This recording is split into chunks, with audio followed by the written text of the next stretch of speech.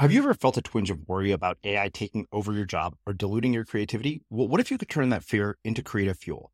We've just published an amazing new ebook called The 4 Keys to Success in an AI World, and this is more than just a guide. It's a deep exploration into the human skills that AI can't touch, the skills that are essential for standing out and thriving, no matter how much technology evolves.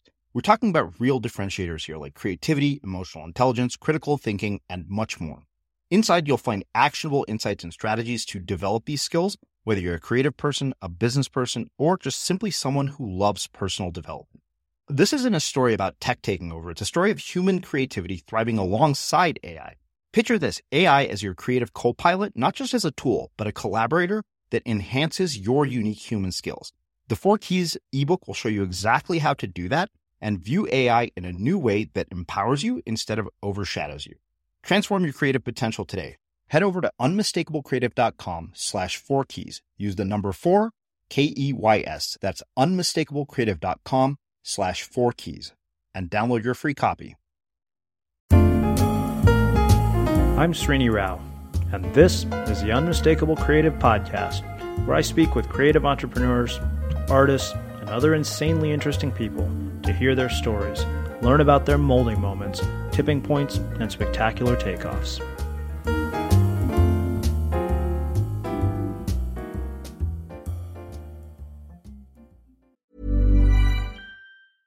Life is full of awesome what-ifs, and some not so much, like unexpected medical costs. That's why United Healthcare provides Health Protector Guard fixed indemnity insurance plans to supplement your primary plan and help manage out-of-pocket costs. Learn more at uh1.com. Hey, I'm Ryan Reynolds. Recently, I asked Mint Mobile's legal team if big wireless companies are allowed to raise prices due to inflation. They said yes. And then when I asked if raising prices technically violates those onerous 2-year contracts, they said, "What the f*** are you talking about, you insane Hollywood ass?" So to recap, we're cutting the price of Mint Unlimited from $30 a month to just $15 a month. Give it a try at mintmobile.com/switch. $45 up front for 3 months plus taxes and fees. Promo rate for new customers for limited time. Unlimited more than 40 gigabytes per month. Slows full terms at mintmobile.com. Life is full of what-ifs. Some awesome, like what if AI could fold your laundry? And some, well, less awesome, like what if you have unexpected medical costs?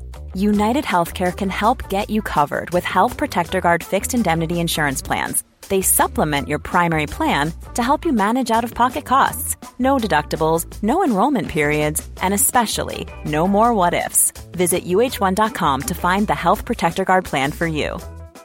There's never been a faster or easier way to start your weight loss journey than with PlushCare. PlushCare accepts most insurance plans and gives you online access to board-certified physicians who can prescribe FDA-approved weight loss medications like Wegovy and Zepbound for those who qualify. Take charge of your health and speak with a board-certified physician about a weight loss plan that's right for you. Get started today at plushcare.com/weight loss. That's plushcare.com/weight loss. plushcare.com/weight loss. Hey, it's Ryan Reynolds, and I'm here with Keith, co-star of my upcoming film, If, only in theaters May 17th. Do you want to tell people the big news? All right, I'll do it. Sign up now and you'll get unlimited for $15 a month and 6 months of Paramount Plus Essential Plan on us. mintmobile.com/switch. Upfront payment of $45 equivalent to $15 per month. Unlimited over 40 gigabytes per month. Face lower speeds. Videos at 480p. Active Mint customers by 531.24 get 6 months of Paramount Plus Essential Plan. Auto renews after 6 months. Offer ends May 31st, 2024. Separate Paramount Plus registration required. Terms and conditions apply if rated PG.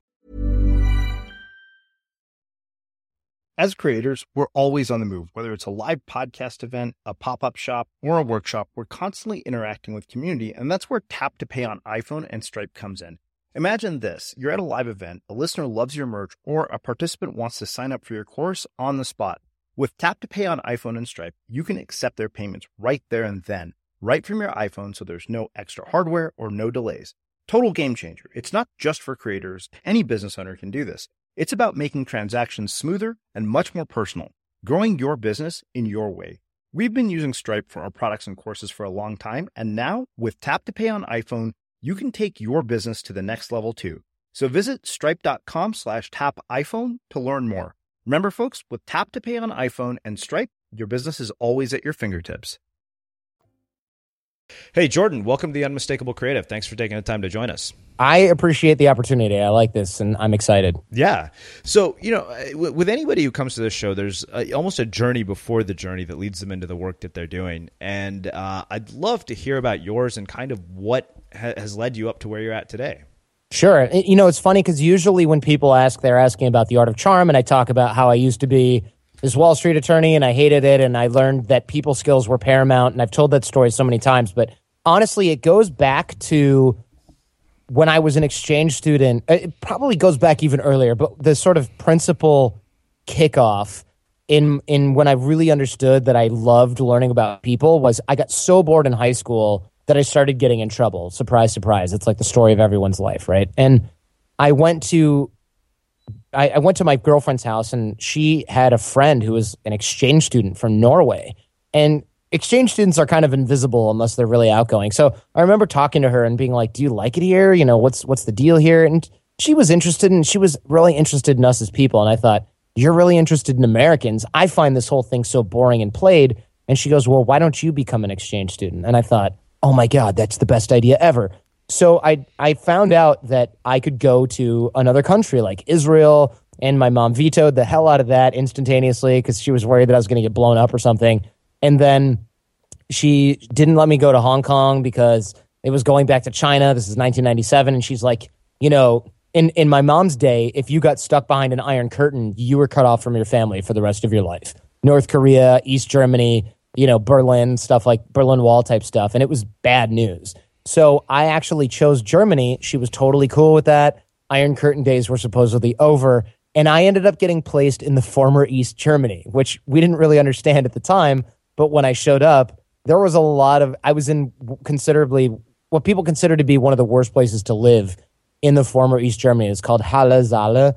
And the city was an industrial shell where there were chemical plants around it. It was super high crime, relatively speaking, for Germany.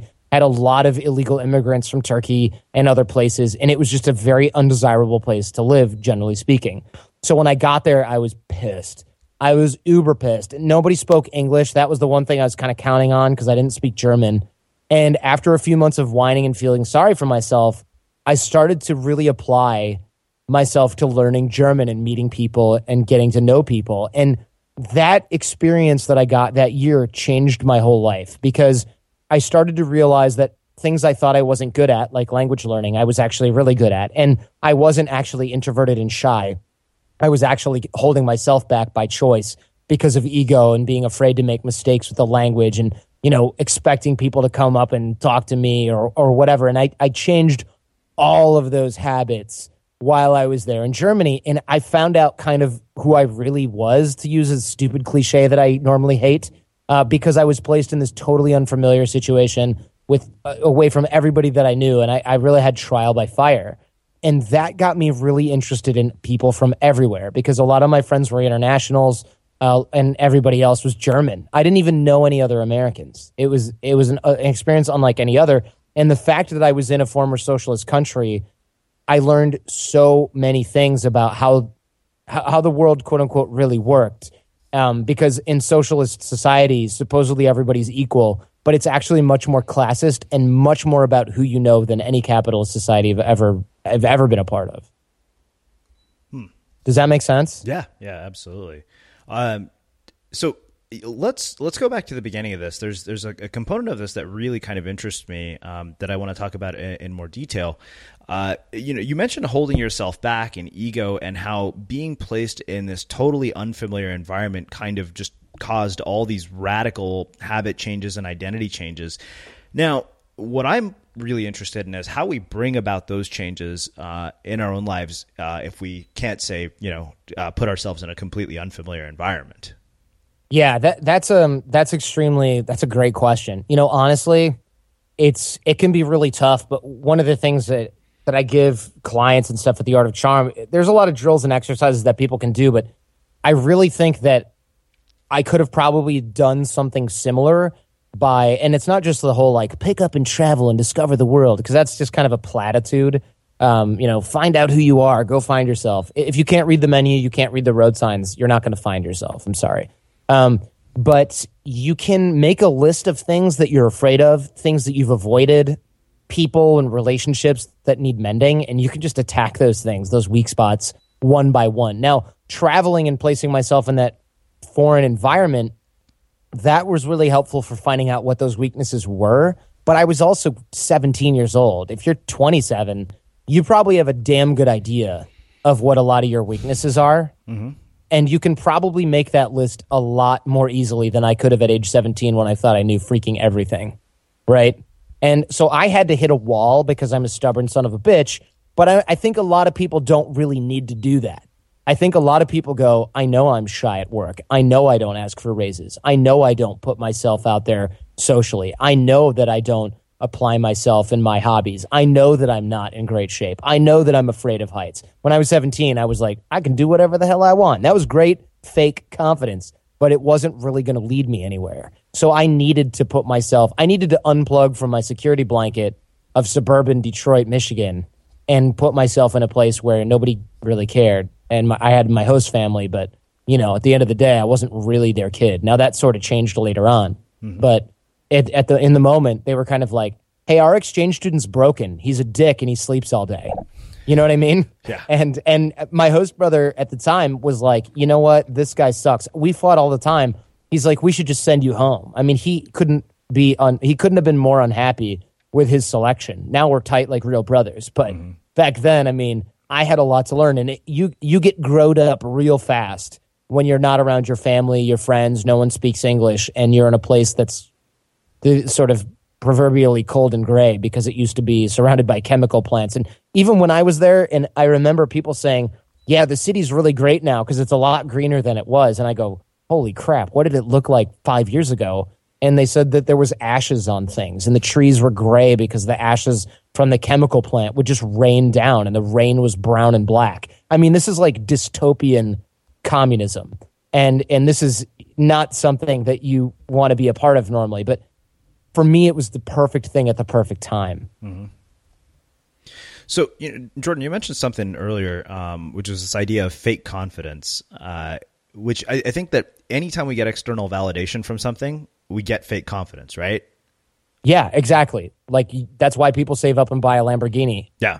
So what I'm curious is, let's talk about building that through internal validation and kind of your own experiences with that, and really, and how that's kind of shaped, where the journey goes from here, from your time in Germany. Sure. Yeah. I mean, it's a loaded question because it's so complicated and that's what you're known for. So I love it. Right. Yeah. And yeah, the show is about that. So for me, honestly, it was a long journey of self-trust, which I think is a core component of internal validation and internal/real self-confidence, because you can work your butt off and you can buy a great car and you can get a nice looking property and you can even have a trophy girlfriend or wife. But at the end of the day, it's kind of a cliche that none of those things make us happy, right?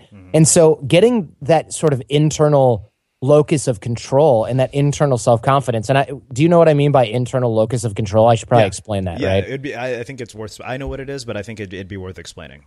So essentially, what it means is I'll just do an example. When I first got to East Germany or former East Germany, because it was 97, it wasn't East anymore, but everybody still said that it was, especially the people that lived there. I was like, this sucks. Everybody's mean. I got placed in a place that sucks. I got the shaft from the exchange organization. All these people are dumb. They don't understand anything. They don't get me. They're not friendly. I mean, a million victim mindset type of things that surprisingly, a lot of grown-ass men still have today. And those aren't good belief systems that serve us. They're very negative. They result in a ton of problems. And it's just a huge pain to get over those things. Now, what luckily happened with me is I remember there was a day where I woke up and I was like, I hate it here. And I had heard about an exchange student that actually left in the middle of the night, booked a flight back to America, packed all her crap and left. And we heard about it because her family was like, holy crap, our exchange student is missing and her stuff is gone. Like, what happened? And she had just bounced. She just couldn't take it anymore. And I remember thinking, that sucks. And then I remember thinking, it might be great. Would I want to go home? And I thought, heck no. And I remember going to myself, I have a choice to make. I can sit here and be miserable and bitch about it to just anyone who will listen, or I can decide I'm going to learn German. I'm going to make some friends. I'm going to enjoy this and get some value out of it. Right? Why is this a prison sentence? And I realized that it was my own doing and my own choice. And that was a huge defining moment for me because it was like night and day. My host father told me about a week later, he goes, okay, you got to explain something to me. The first 3 months that you were here, you didn't speak a word of German. You were really quiet. You didn't want to go out and do anything. You didn't want to meet anyone. You didn't care about anything. Now you're never home. You have a ton of friends and you just never shut up and your German is excellent. What happened? What on earth? What happened to you? You know, we're not complaining, and I'm hesitant to even ask because I don't want to screw it up. But what is going on here? And I told him about, I made a choice, and it's a lot easier said than done.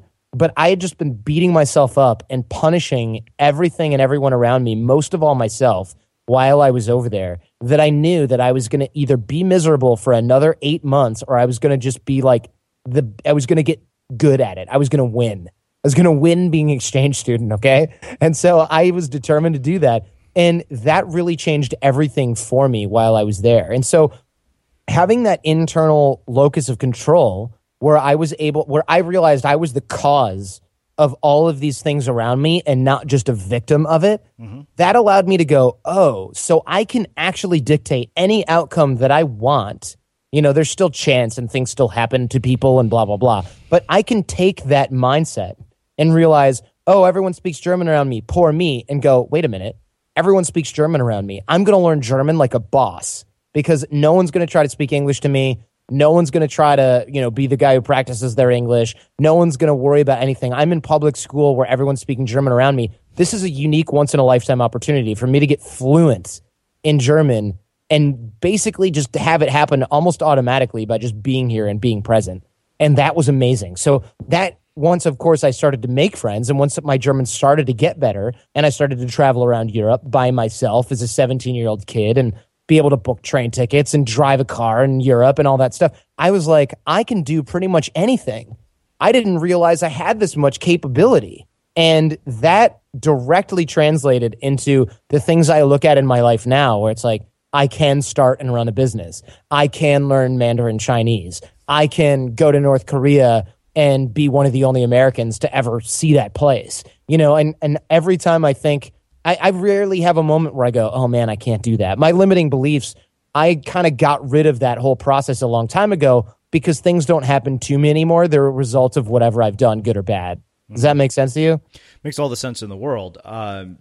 I think this is a radical mindset shift for people, right? To go from sort of victim to I control things, because I don't know that we control everything. I think we don't. And anybody who says that you do is like a self-help weirdo who's probably read too many books. And because there are things that are going to happen that are bad that we can't do anything about, inevitably.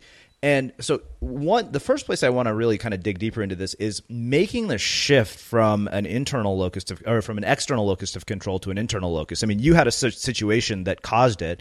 I mean, how do we do that in our own lives? I mean, it's easier said than done, right? Because like something bad happens to you, you tell a story about it, it makes you feel like shit, and it just plays itself out. So, I mean, how do we make this shift? Yeah, you're right. It is a lot easier said than done. And here's the thing. I didn't just do a bunch of yoga one day, and not that there's anything wrong with yoga, but you'll see where I'm going. I didn't just do a bunch of like meditation and go, internal locus of control, events are neutral, and I can control anything that comes out as a result. Like, yes, that's a great principle. Yes, I would largely agree with it, that events themselves are neutral, and it's all about how we experience them and choose what we do as a result, how we respond, all that stuff. But here's the thing.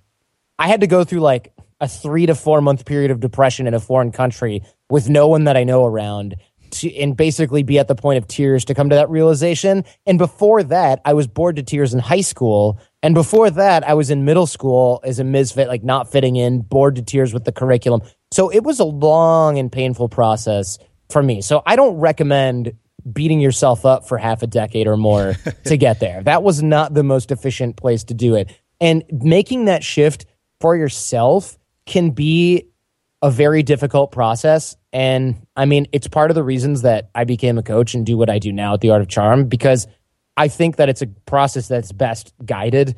I also don't think that it's something that anyone else can do for you on that same token. Like, I'm not trying to say, hey, if you just listen to my podcast, you will come to the same realization. I mean, you've really got to work at it. And that work might look differently for a lot of people. It might be making a list of everything that you think is difficult, that you've always been afraid to do, and going out and systematically eliminating it to get to that level of self-trust. It might be quitting your crappy job that you hate every minute of, taking large financial risk and backpacking around the world.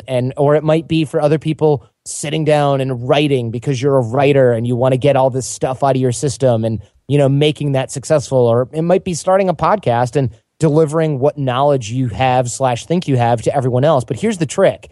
Anytime you embark on something like that, you run the risk of it not having a great result. You might write a book and everyone goes, this thing sucks.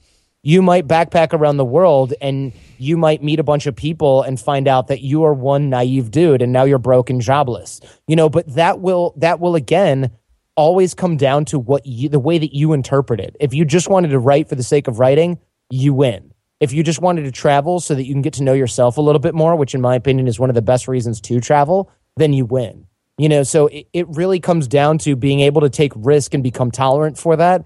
And then looking at things through a growth perspective at all times. Don't worry about the entertainment value of it. Don't worry about what you're going to get out of it. Because at the end of the day, you're really just testing yourself. And if you look at pretty much everything through that prism when you're going through this process, you're really going to be able to guide yourself through it. It's tough, though. It's really hard. I'm not going to lie and be like, buy an ebook and you'll be fine. I think people that do that are doing everybody a disservice anyway. And I think there's big business based around trying to get people some sort of weirdo enlightenment. I mean, I live in San Francisco. Half the city is tech and the other half the city is like stretch, and eventually you'll realize who you really are at the nirvana level. And it's just a bunch of garbage, in my opinion, because none of the people who are teaching it they're doing the same thing. Can I make money off of this? ? It's really tough. So there's no, I would say, sort of, what's that sort of cliche? It's like, beware of anybody who claims enlightenment or wisdom. You know what I'm talking about? Beware of those who claim to have found it. Yeah. And it really is something like that. Like, I know that I've gotten it for myself in a lot of ways, but this isn't a process where I'm like, I'm done, I'm confident, I'm consistently working on this. I'm consistently finding new ways to test myself, consistently finding new ventures. And to other people, it looks like I'm crazy because I'll go on vacation in North Korea and then I'll start a business that deals with North Korea. And people go, are you an idiot? What's wrong with you? But really, it's always about testing yourself and pushing the limits. And for me, it's always been like that since I left. And since I got back from Germany, I've always been trying to figure out what's next. Mom deserves the best, and there's no better place to shop for Mother's Day than Whole Foods Market. They're your destination for unbeatable savings, from premium gifts to show-stopping flowers and irresistible desserts. Start by saving 33% with Prime on all body care and candles. Then get a 15-stem bunch of tulips for just $9.99 each with Prime. Round out Mom's menu with festive rosé, irresistible berry chantilly cake, and more special treats. Come celebrate Mother's Day at Whole Foods Market. Hey, I'm Ryan Reynolds. At Mint Mobile, we like to do the opposite of what Big Wireless does. They charge you a lot, we charge you a little. So naturally, when they announced they'd be raising their prices due to inflation, we decided to deflate our prices due to not hating you. That's right. We're cutting the price of Mint Unlimited from $30 a month to just $15 a month. Give it a try at mintmobile.com/switch. $45 up front for 3 months plus taxes and fees. Promo rate for new customers for limited time. Unlimited more than 40 gigabytes per month. Slows full terms at mintmobile.com. Hiring for your small business? If you're not looking for professionals on LinkedIn, you're looking in the wrong place. That's like looking for your car keys in a fish tank. LinkedIn helps you hire professionals you can't find anywhere else, even those who aren't actively searching for a new job but might be open to the perfect role. In a given month, over 70% of LinkedIn users don't even visit other leading job sites. So start looking in the right place. With LinkedIn, you can hire professionals like a professional. Post your free job on linkedin.com/people today.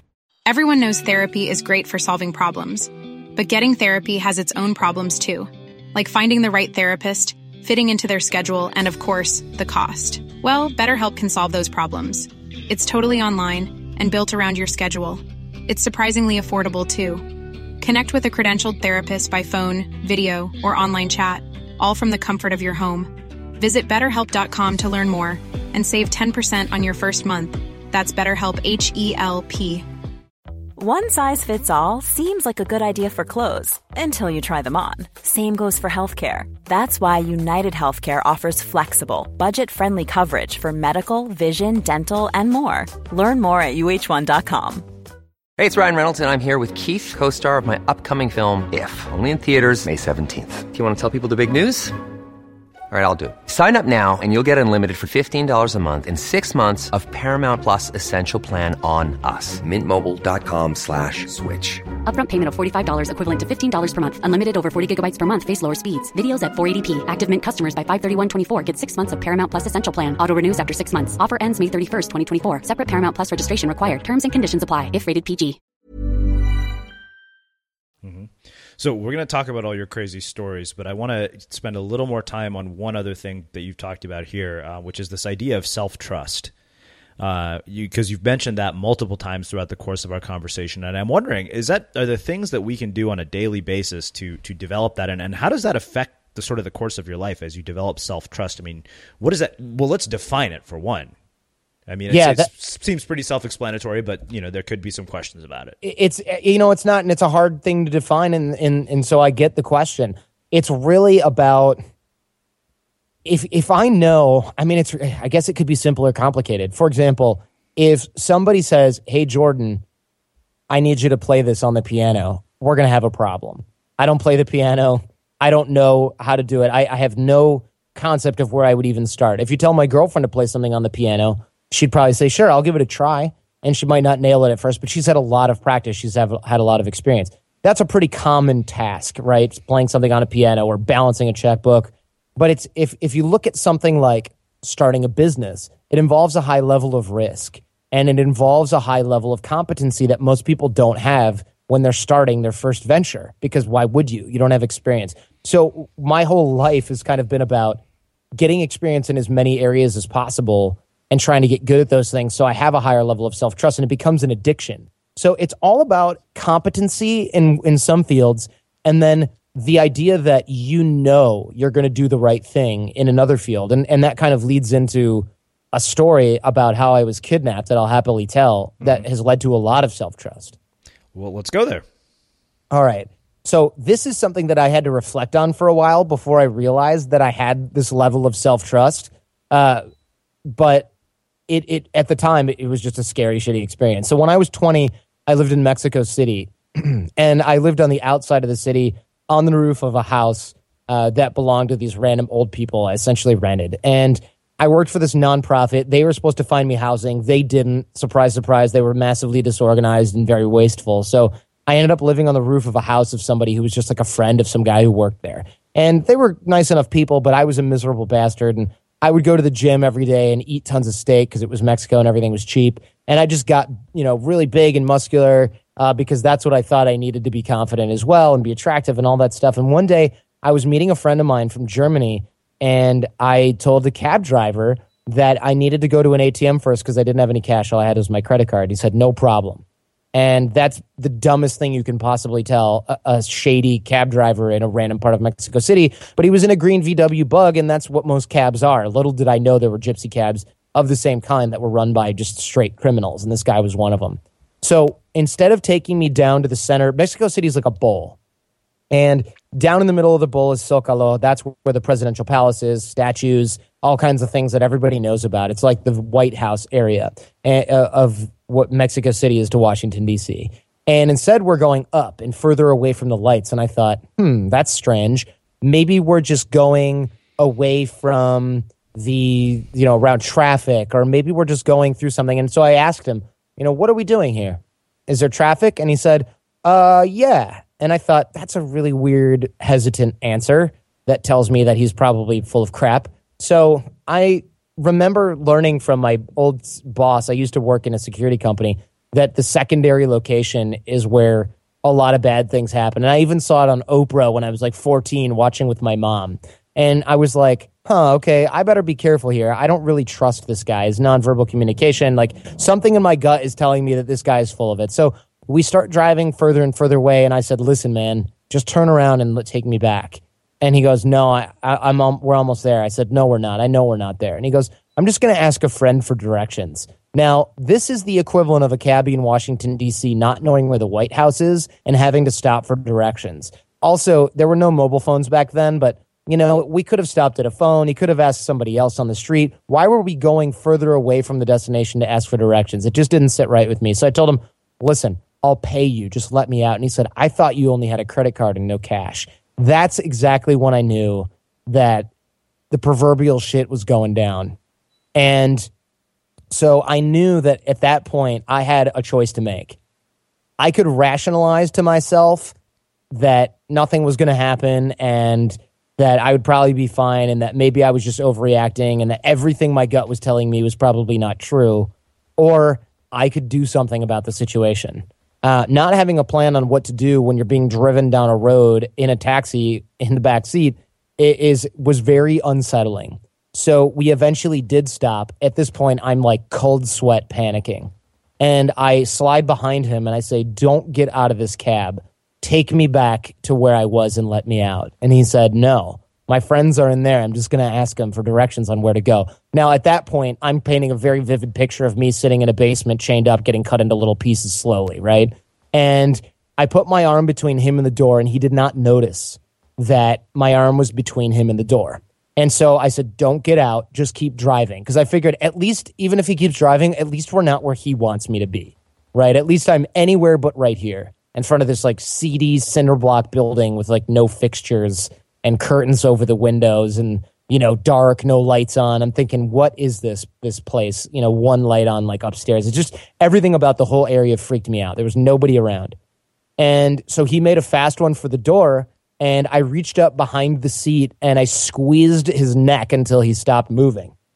And at that point, I wasn't thinking about much of anything other than I have to get out of here. So I got out. I pulled the lock up, which was like a little nail stuck in the lock hole because the car was ancient. I walked around to the driver's side door, opened the driver's side door, pulled him out, looked for the keys, tried to drive the car, couldn't because I didn't really know how to drive a stick, especially not a stick that was manufactured in 1968. And I just couldn't make much of it. Took the keys out, chucked them. I should have held on to them, but it doesn't really matter. Chucked him so that he couldn't chase me in the car and proceeded to run probably further and faster than I'd ever run before back towards where I remembered we came from until I hit a road of any substantial size. Meanwhile, I'm waving his money that I had taken from the cab, waving his money around, trying to get somebody to stop. Now, meanwhile, I'm a taller white dude, taller than Mexicans generally, especially in that area, with like bleach blonde hair at the time, Banana Republic button-down blue shirt and cream-colored chinos, hauling ass down a Mexican suburb side street that's not even paved. Okay, so nobody was going to stop for me. Sweat soaked through, sweat dripping off my face. I just look like a crazy person had been transplanted there from another planet, okay? And so nobody would stop. Eventually, this couple stops. I thought it was a guy and his daughter. Turned out to be like a guy and his girlfriend who was 20 years younger than he was. And he was a doctor, and he's like, are you okay? I said, yeah, but somebody kidnapped me. And he wouldn't let me in the car, but the girl was like, you can't leave him here. Because I think everybody in that area of the city knew that wherever I had come from was not a place where somebody like me was going to be safe. And so they let me sit in the back of the car, and because I remember saying, I'll ride in the trunk, just get me out of here. And so they put me in the back of the car, and I said, can you take me to the police station? And the guy explained to me, listen, if I take you to the police station, there's a pretty good chance that the police are going to take you back here if they know who these guys are, if they're organized crime. And additionally, what happened to the cab driver again? And I remember thinking to myself, I have no idea what happened to the cab driver. For all I know, he woke up a few seconds later because it was a basic sleeper, and he woke up feeling kind of crappy and called his friends, and they searched around for the car keys and, are now having a beer. Option B is he's still laying exactly where I left him. And I didn't really want to bet on that and go to the corrupt Mexico City Police Department and find out that I'd accidentally killed a 60-year-old or 50-year-old or however old this guy was, cab driver. And my version of the story is that that he was, trying to take me somewhere, because the only version they have is mine. And you hear horror stories when you live there about how those police operate in the beginning anyway. So I really didn't want to go there. So I immediately got dropped off at a metro station, went home, packed my stuff, announced to everybody that I was going to be leaving the next day. I quit my job and I moved to another part of Mexico. And I stayed there until I went home. What I should have done is probably come back to the United States, but I left and went there. I didn't tell anybody where I was going, and I rented a room from people in cash and sat around and learned Spanish for the next couple of months because I was sort of processing. And people might ask, what the hell does that have to do with self-trust? What does that have to do with confidence? You just kind of escaped some crap situation, and the guy was probably fine, But at the end of the day, when I think back on that, I know that my life was in danger, or at least I perceived it to be that way. And instead of panicking, and instead of blaming circumstance, and instead of curling into a little ball, instead of freaking out and doing all the other things that I think a lot of people would do and that I sort of had expected that I might do in a situation like that, I kept things together and I managed to get away from the situation unscathed, aside from a little bit of emotional trauma, of course. I still have nightmares about this stuff to this day, with things turning out differently. But, it's something where when people go, well, what if you fail at your business? Or what if this doesn't work out for you? Or what if this relationship doesn't work? Or what if people think you're an idiot when you're on stage? It just pales so ridiculously in comparison to what I've been through. And I know that I can handle it because I know that when the chips were really, really down and it was make or break, literally do or die, that I did instead of died. Mm-hmm. Does that make sense? Does that answer your question? Because I know a lot of people go, and that has to do with what, confidence-wise? No, it makes complete sense. So one more question around this. You mentioned you were literally in a do or die moment, and this is actually a question that I've asked a lot of people around, post-traumatic stress and post-traumatic growth. I mean, it seems like for you, this was a profound growth experience, and there are a lot of people who, even if they survived the experience, it would haunt them forever. And it would actually cause them to shrivel and change in a way that was not to their benefit. And it sounded like it really was to your benefit. So I'm really curious. I mean, what do you think separates the two people who have those experiences and those interpretations? That's a really good question. I'm not 100% convinced I know the answer, but I think it goes back to what we were talking about before, where is it that events happen to you? Because I guess the other interpretation I could have taken from this, and maybe I would have had I not had my Germany experience, is, oh my God, the world is an unsafe place and you're inches away from death anytime you step into a cab, and people are inherently evil, and there's nothing that can be done about it. And I was forced to commit this brazen act, of self-defense and wah. And I could have easily had that interpretation. And I think that, again, it comes down to the way that you interpret events and that internal locus of control. I look back and go, what a dumbass. I walk into this cab in a crap part of town dressed nicely and announce I've got credit cards with me. And then I rationalize to myself that we're going a different way, even though I know damn well that we're not. And what's this whole thing about me, waiting until the last minute? I mean, I could have bought the farm there. So these are lessons that I take with me everywhere in everything that I do now. And I think it has everything to do with my interpretation. And I don't know if my interpretation would have been the same had I not already gone through what I did when I was an exchange student in Germany those years ago, because I think I already had to reprogram my brain to realize that it is about the way that you think about things, and it has nothing to do with the outside stimuli. Mm-hmm. Well, let's do this. Let's shift gears a little bit, and let's start talking about kind of where that has all brought you to, I mean, over the last several years, and kind of the journey through there. I mean, you talked a little bit about North Korea and, and the business you guys have started, but I mean, talk to me about sort of how the journey transpires from that point in your life. Sure. So after that, I mean, I'd been traveling around a ton. I went to a lot of different places to get a feel for different cultures. I started to really want to get to know people. And, deep down, now that I think about it, and I've never really thought about this before, I think part of my desire to really understand people is because I think that I realized those people skills had saved my life in Mexico.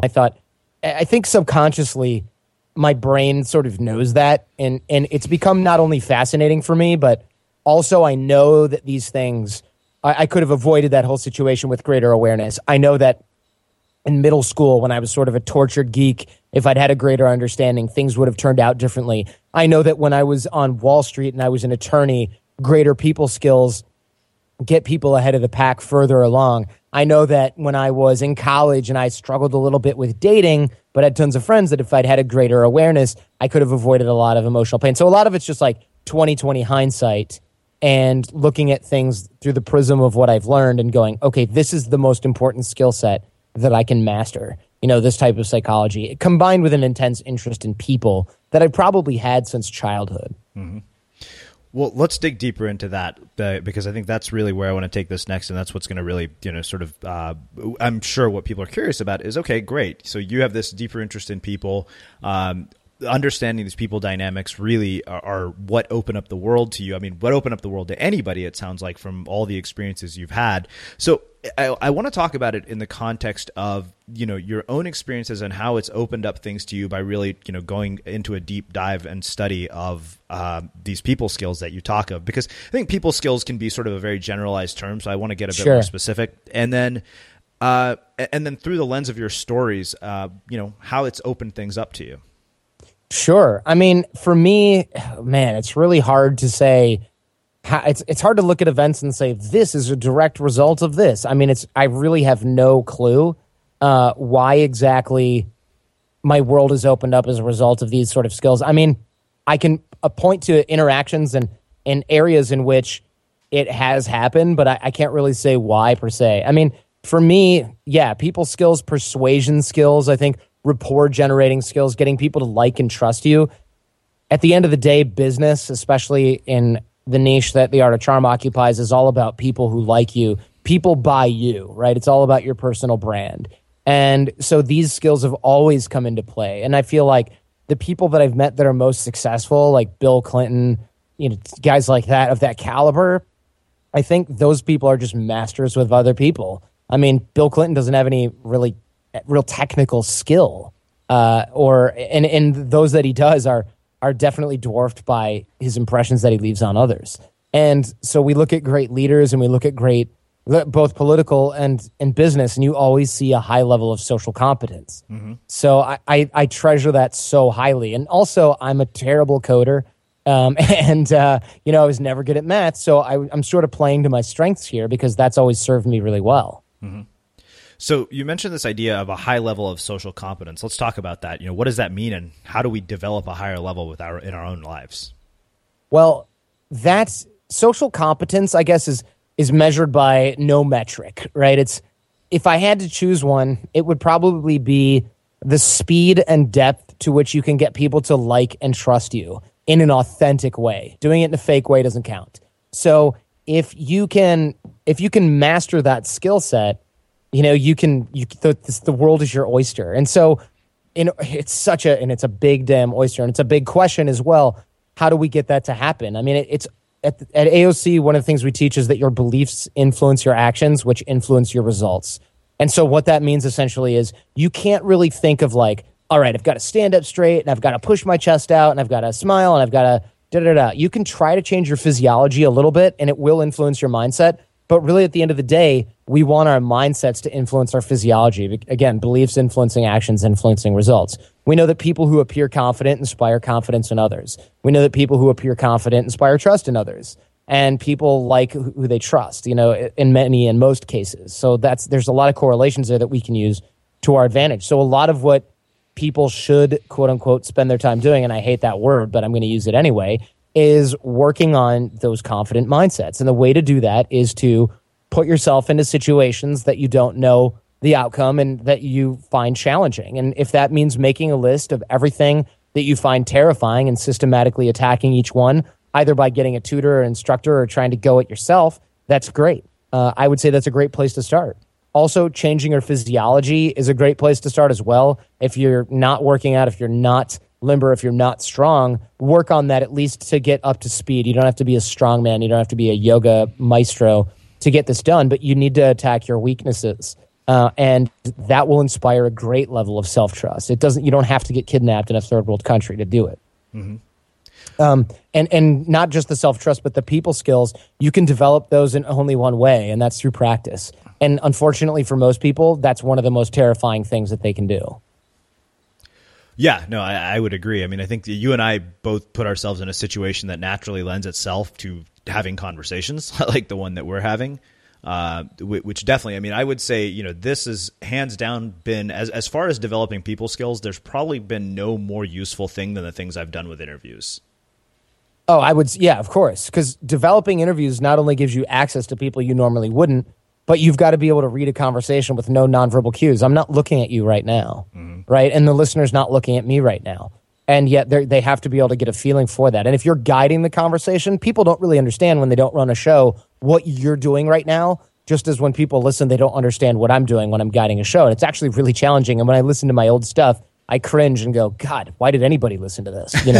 Well, I have the same exact thing. I'll go back and the thing is, I'll still do it. And I say, wow, I missed something really critically important that would have led to a far more interesting conversation. Oh, I feel like every show I do has that, and it's a challenge, but it's because you're artistic in this. And so your art is never done. It's never perfect. You know what I mean? Mm-hmm. And so, but other people listening go, this is life-changing. And I go, okay, great. At least you like it. All right. So, talk to me a little bit about this whole North Korea thing, and then we'll start sort of wrapping things up here.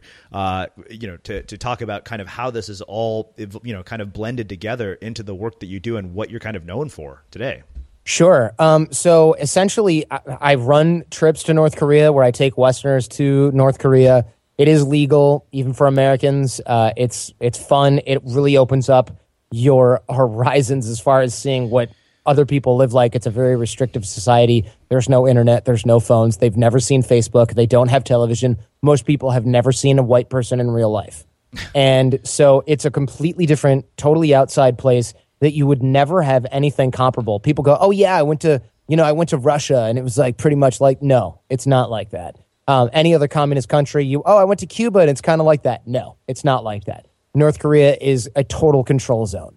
And you've never experienced anything like it. There's hopefully never ever going to be anything even remotely like it anywhere on the face of the earth ever again. And to see it from an outside perspective will give you a different lens with which to view your own life.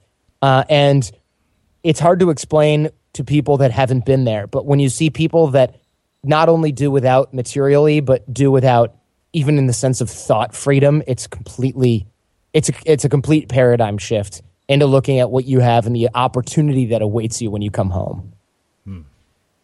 I love that. So talk to me. I mean, basically what's interesting about you is you've taken all these life experiences and you've blended them into what you do today at the Art of Charm. So talk to me about that and kind of how all this is translated into the way you live your life and the way you show up in the world today. Sure. So essentially my life's work now is doing the podcast, the Art of Charm podcast, and also helping train guys at our boot camps to amass a high level of competency with social and people skills in as short amount of time as possible. And it's tough. It's a long process, but there's nothing greater for me and nothing more rewarding than giving people a skill in a few months that took me years and years and years and a shitload of pain to go through and get myself, and I'm not trying to say like, wow, my life was so hard. I have a great life. I can't really complain about too much, especially compared to other folks. But I can say that a lot of it was unnecessary. And had I known what I know now, which is what every single person in the world says, I would have been able to change a lot of things. And so giving people that skill is my life's work. It is my legacy. I give away as much as I can for free on the show and the rest at our programs. And I can't think of anything that I would rather do in the whole world. If I had $10 million, $100 million in the bank, all I would do is expand what I do now. Awesome. Well, Jordan, this has been just a really, really fascinating look into what you do, and I'm really glad Matt, my friend Matt Monroe actually recommended you as a forced guest. You to talk to me. Yeah. It was constant. He's like, you got to talk to Jordan. You got to talk to Jordan. And I was like, I don't want to talk about the art of charm. He said, I don't think Jordan wants to talk about the art of charm either. Yeah. And no, I'm good on that. I talk about that a whole lot.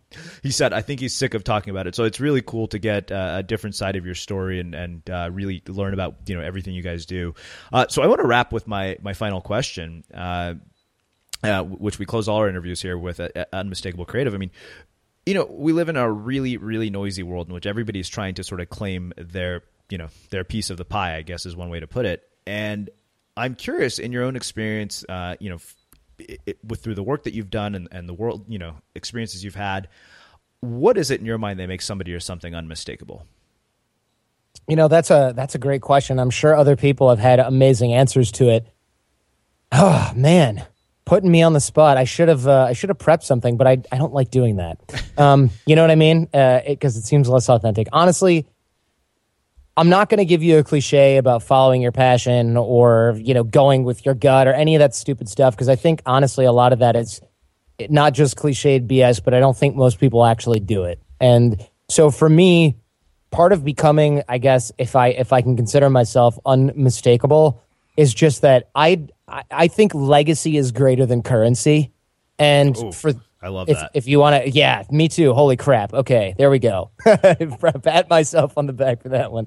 But honestly, I do believe that legacy is greater than currency, and you do need both. But there's something about building for others that is just next level exciting.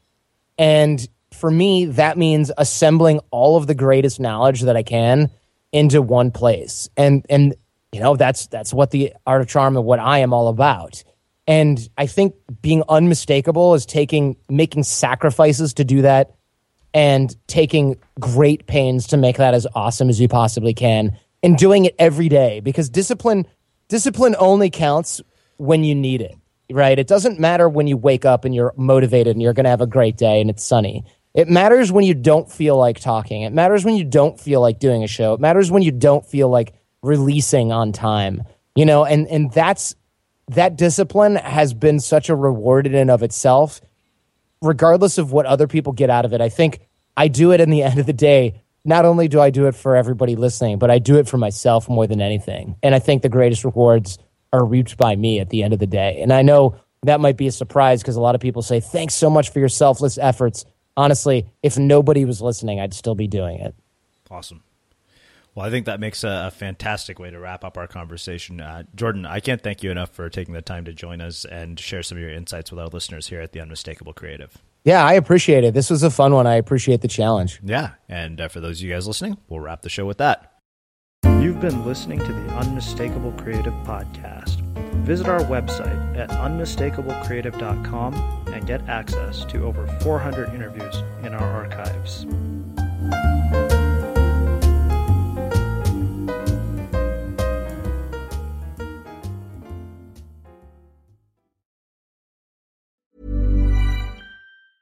Even when we're on a budget, we still deserve nice things. Quince is a place to scoop up stunning high-end goods for 50 to 80% less than similar brands. They have buttery soft cashmere sweaters starting at $50, luxurious Italian leather bags, and so much more. Plus, Quince only works with factories that use safe, ethical, and responsible manufacturing. Get the high-end goods you'll love without the high price tag with Quince. Go to quince.com/style for free shipping and 365-day returns. Mom deserves the best, and there's no better place to shop for Mother's Day than Whole Foods Market. They're your destination for unbeatable savings, from premium gifts to show-stopping flowers and irresistible desserts. Start by saving 33% with Prime on all body care and candles. Then get a 15-stem bunch of tulips for just $9.99 each with Prime. Round out Mom's menu with festive rosé, irresistible berry chantilly cake, and more special treats. Come celebrate Mother's Day at Whole Foods Market. Imagine the softest sheets you've ever felt. Now imagine them getting even softer over time. That's what you'll feel with Boll & Branch's organic cotton sheets. In a recent customer survey, 96% replied that Boll & Branch sheets get softer with every wash. Start getting your best night's sleep in these sheets that get softer and softer for years to come. Try their sheets with a 30-night guarantee. Plus, get 15% off your first order at bollandbranch.com. Code BUTTERY. Exclusions apply. See site for details. Have you ever felt a twinge of worry about AI taking over your job or diluting your creativity? Well, what if you could turn that fear into creative fuel? We've just published an amazing new ebook called The 4 Keys to Success in an AI World, and this is more than just a guide. It's a deep exploration into the human skills that AI can't touch, the skills that are essential for standing out and thriving, no matter how much technology evolved. We're talking about real differentiators here, like creativity, emotional intelligence, critical thinking, and much more. Inside, you'll find actionable insights and strategies to develop these skills, whether you're a creative person, a business person, or just simply someone who loves personal development. This isn't a story about tech taking over. It's a story of human creativity thriving alongside AI. Picture this, AI as your creative co-pilot, not just as a tool, but a collaborator that enhances your unique human skills. The 4 Keys ebook will show you exactly how to do that and view AI in a new way that empowers you instead of overshadows you. Transform your creative potential today. Head over to unmistakablecreative.com/4keys. Use the number 4, KEYS. That's unmistakablecreative.com/4keys and download your free copy.